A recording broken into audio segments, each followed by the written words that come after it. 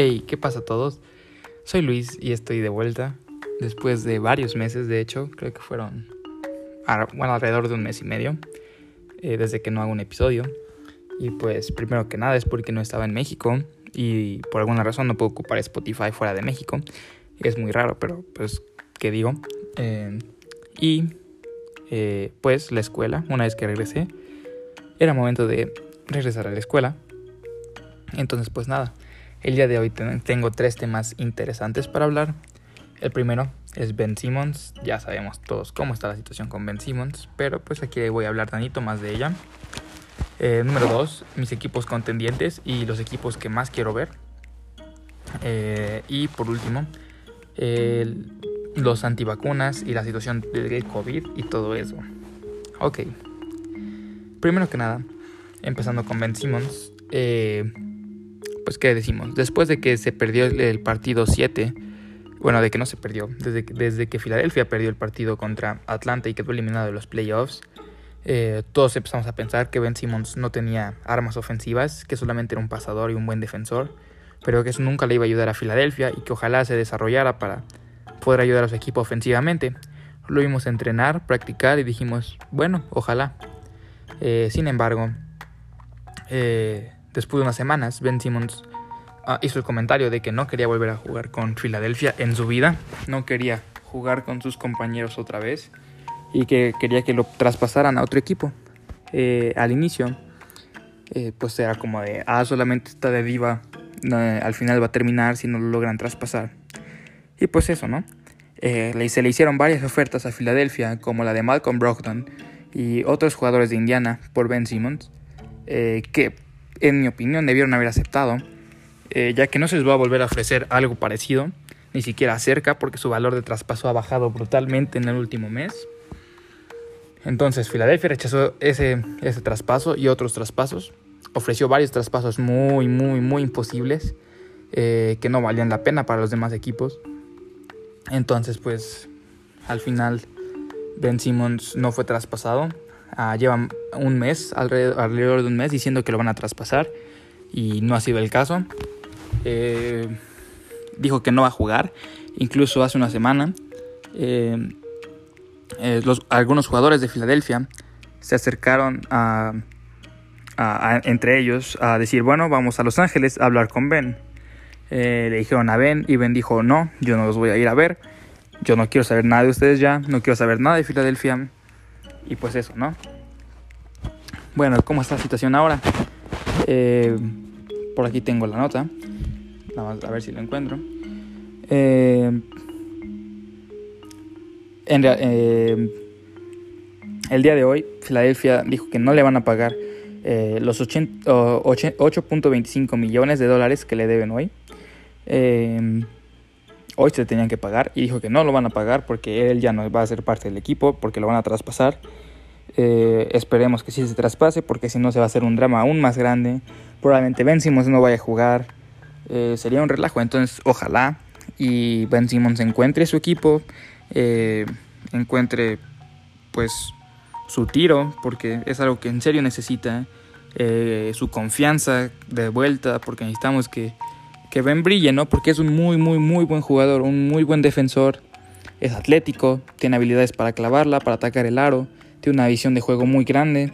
Y pues sí, si a eso se le agrega un tiro, aunque sea de media distancia, o aunque sea tantitamente efectivo, que esa palabra no existe, aunque sea efectivo, un 30% de 3, y que suelte 3 triples por partido, que meta uno, eso va a ayudar a su equipo.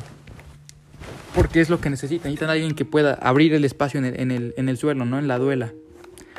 Entonces, pues, ¿cuáles son los equipos que siguen en pie para tal vez ser un destino para Ben Simmons? Los Warriors, los Nets, pero voy a llegar a ese punto ahorita. Y los Spurs también querían a Ben Simmons, pero pues no sé cómo vaya a terminar eso. Entonces, ojalá y Ben Simmons encuentre el equipo.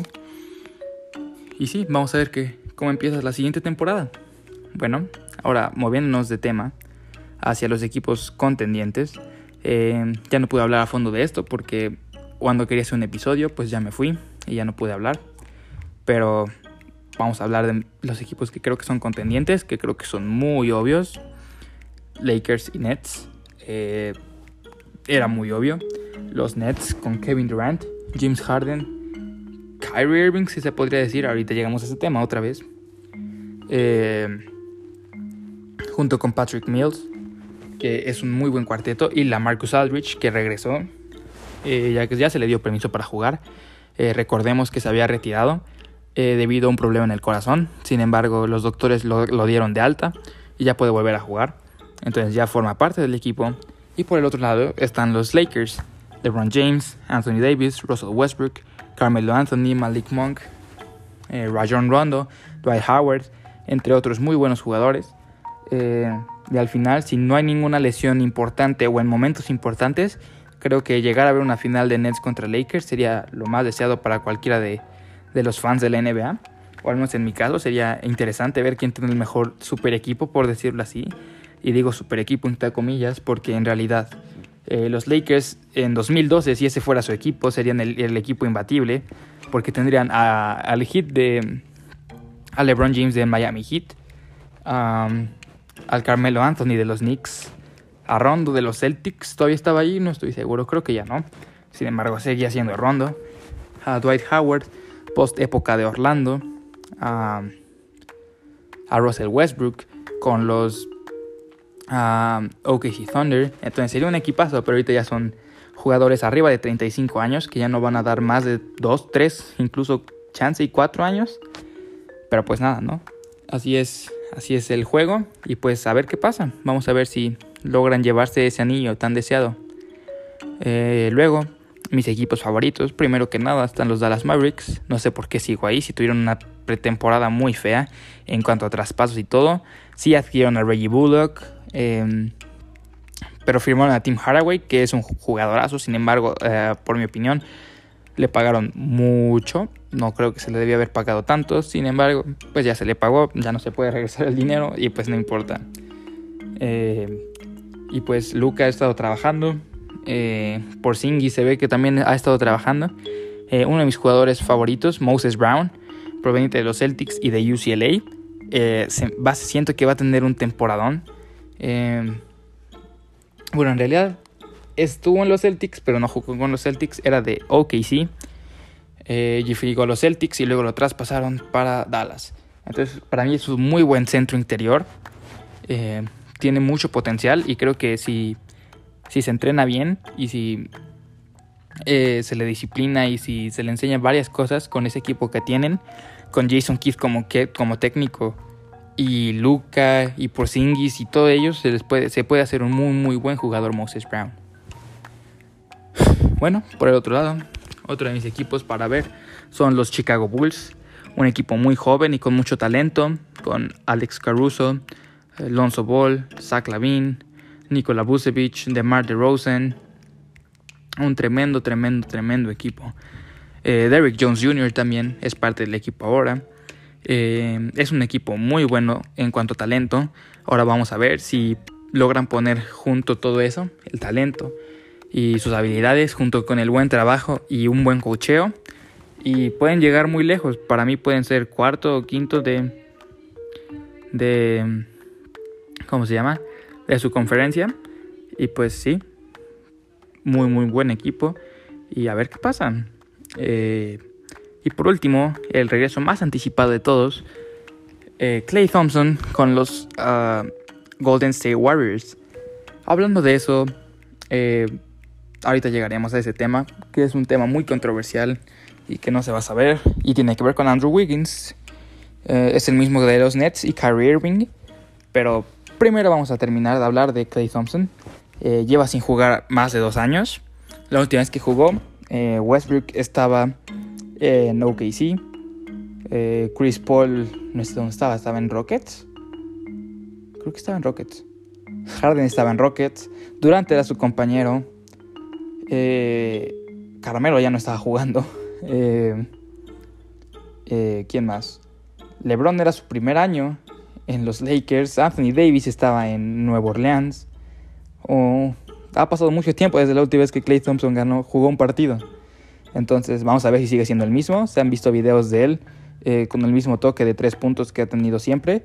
Pero su otro punto importante era la defensa. Vamos a ver si con esa lesión, esas dos lesiones muy importantes, una rotura del ligamento cruzado y una rotura del tendón de Aquiles, logra mantener al menos 3/4 de la defensa que tenía, ya que era un muy buen defensor. Y pues bueno, es un equipo bastante emocionante con Draymond Green, James Wiseman, Steph Curry y Klay Thompson. Y pues nada, son mis equipos favoritos y mis equipos contendientes, como son los Nets y los Lakers. Y bueno, eso es todo de los primeros dos temas. Y para no alargarme mucho, voy directamente al grano, y es la antivacuna, o lo que sea. El 95% de los jugadores ya están vacunados. Sin embargo, ese 5% no se quiere vacunar. Y honestamente lo entiendo. Si no se quieren vacunar porque tienen creencias, me da igual. No se vacunen. Es su cuerpo, es su decisión. Está bien hasta ese punto. Sin embargo, su trabajo, por ejemplo, en el caso de Kyrie Irving, si no se quiere vacunar, no tengo ningún problema yo. Nadie debería tener ningún problema, a excepción de su equipo y de la liga, ya que en Nueva York no puedes jugar un partido, en ese estado si no estás vacunado. Entonces, técnicamente, Kyrie, si no se vacuna, no podría jugar la mitad de los partidos de la temporada regular, ya que son en Brooklyn. Y ahora me pregunto, entonces, ¿por qué pagarle 200 millones si no va a jugar la mitad de tus juegos? Mejor traspásalo por alguien como Ben Simmons. Por eso es que los Nets son un equipo en el que creo que pueden tradear a Ben Simmons. Sería un buen intercambio. Filadelfia recibe a Kyrie y Brooklyn recibe a Ben Simmons. Y así Kyrie podría jugar más de 3/4 de los partidos, sin contar los del estado de Nueva York y el estado de California. Y por eso es que Andrew Wiggins no puede jugar la mitad de sus partidos también, porque tampoco está vacunado y no se quiere vacunar. Michael Porter Jr., a quien también se le dio un contrato muy grande recientemente, un máximo contrato de hecho, también dice que no se siente seguro con la vacuna. Entonces pues creo que en Denver no hay una restricción así de grande. Sin embargo es como un foquito rojo, como de pues no puedes jugar esta cierta cantidad de juegos porque no estás vacunado. Entonces sí hay como una preocupación en la liga acerca de eso, pero creo que al final se va a encontrar una manera de que todos puedan en realidad estar felices, porque pues, yo entiendo a la gente, si no se quiere vacunar porque no se siente cómoda, pues está bien, por más que intentemos decirles que es bueno o que lo que sea, no vamos a lograr cambiar el punto de vista de una persona. Pero pues eso es básicamente todo lo que tenía que decir. Creo que hay un quinteto antivacuna, de hecho. Lo subió mi amigo, bueno, no es mi amigo, Cavi Sports. No estoy seguro si lo haya subido aquí, pero vamos a ver. No, creo que no está aquí. Pero él subió un video en YouTube, búsquenlo como Cavi Sports en YouTube, hablando del quinteto antivacuna y explicando todo su opinión acerca de ese tema. También es muy bueno, un crack mi Cavi. Y Mr. Triple Doble también síganlo, también es un crack, sube videos a TikTok, a Instagram y a YouTube, también es un crack. Y pues nada, ¿no? Es un quinteto antivacunas, dejen ver si lo puedo encontrar. Si no, pues se quedará para la otra, ¿no? Vamos a ver si por aquí está. Cavi Sports. El quinteto antivacuna. Está... Karl Anthony Towns no está vacunado. No estoy seguro. Probablemente. Sí. Karl Anthony Towns. MPJ. Kyrie Irving. Andrew Wiggins. Son jugadores que no se quieren vacunar, entendiblemente. Y pues nada. Si quieren saber más del NBA o escuchar más y opiniones más de un profesional, pues recomiendo a Cavi Sports y a Mr. Triple Doble en YouTube, así como lo escuchan. Y pues nada, creo que eso sería todo por el primer episodio de vuelta. Probablemente vaya a grabar otro ahorita, pero sin que tenga que ver con básquetbol de ahora necesariamente, sino va a ser una historia bastante rara acerca de Pete Maravich. Es una historia bastante curiosa y pues sí, la voy a contar. Pero pues esto es nada. Igual un saludo a todos los que me escuchan, al tío Charlie, a mis compañeros de escuela, que no creo que escuchen esto, pero si escuchan los amo. Y pues sale, nos vemos en un rato o la próxima vez que hable de básquetbol.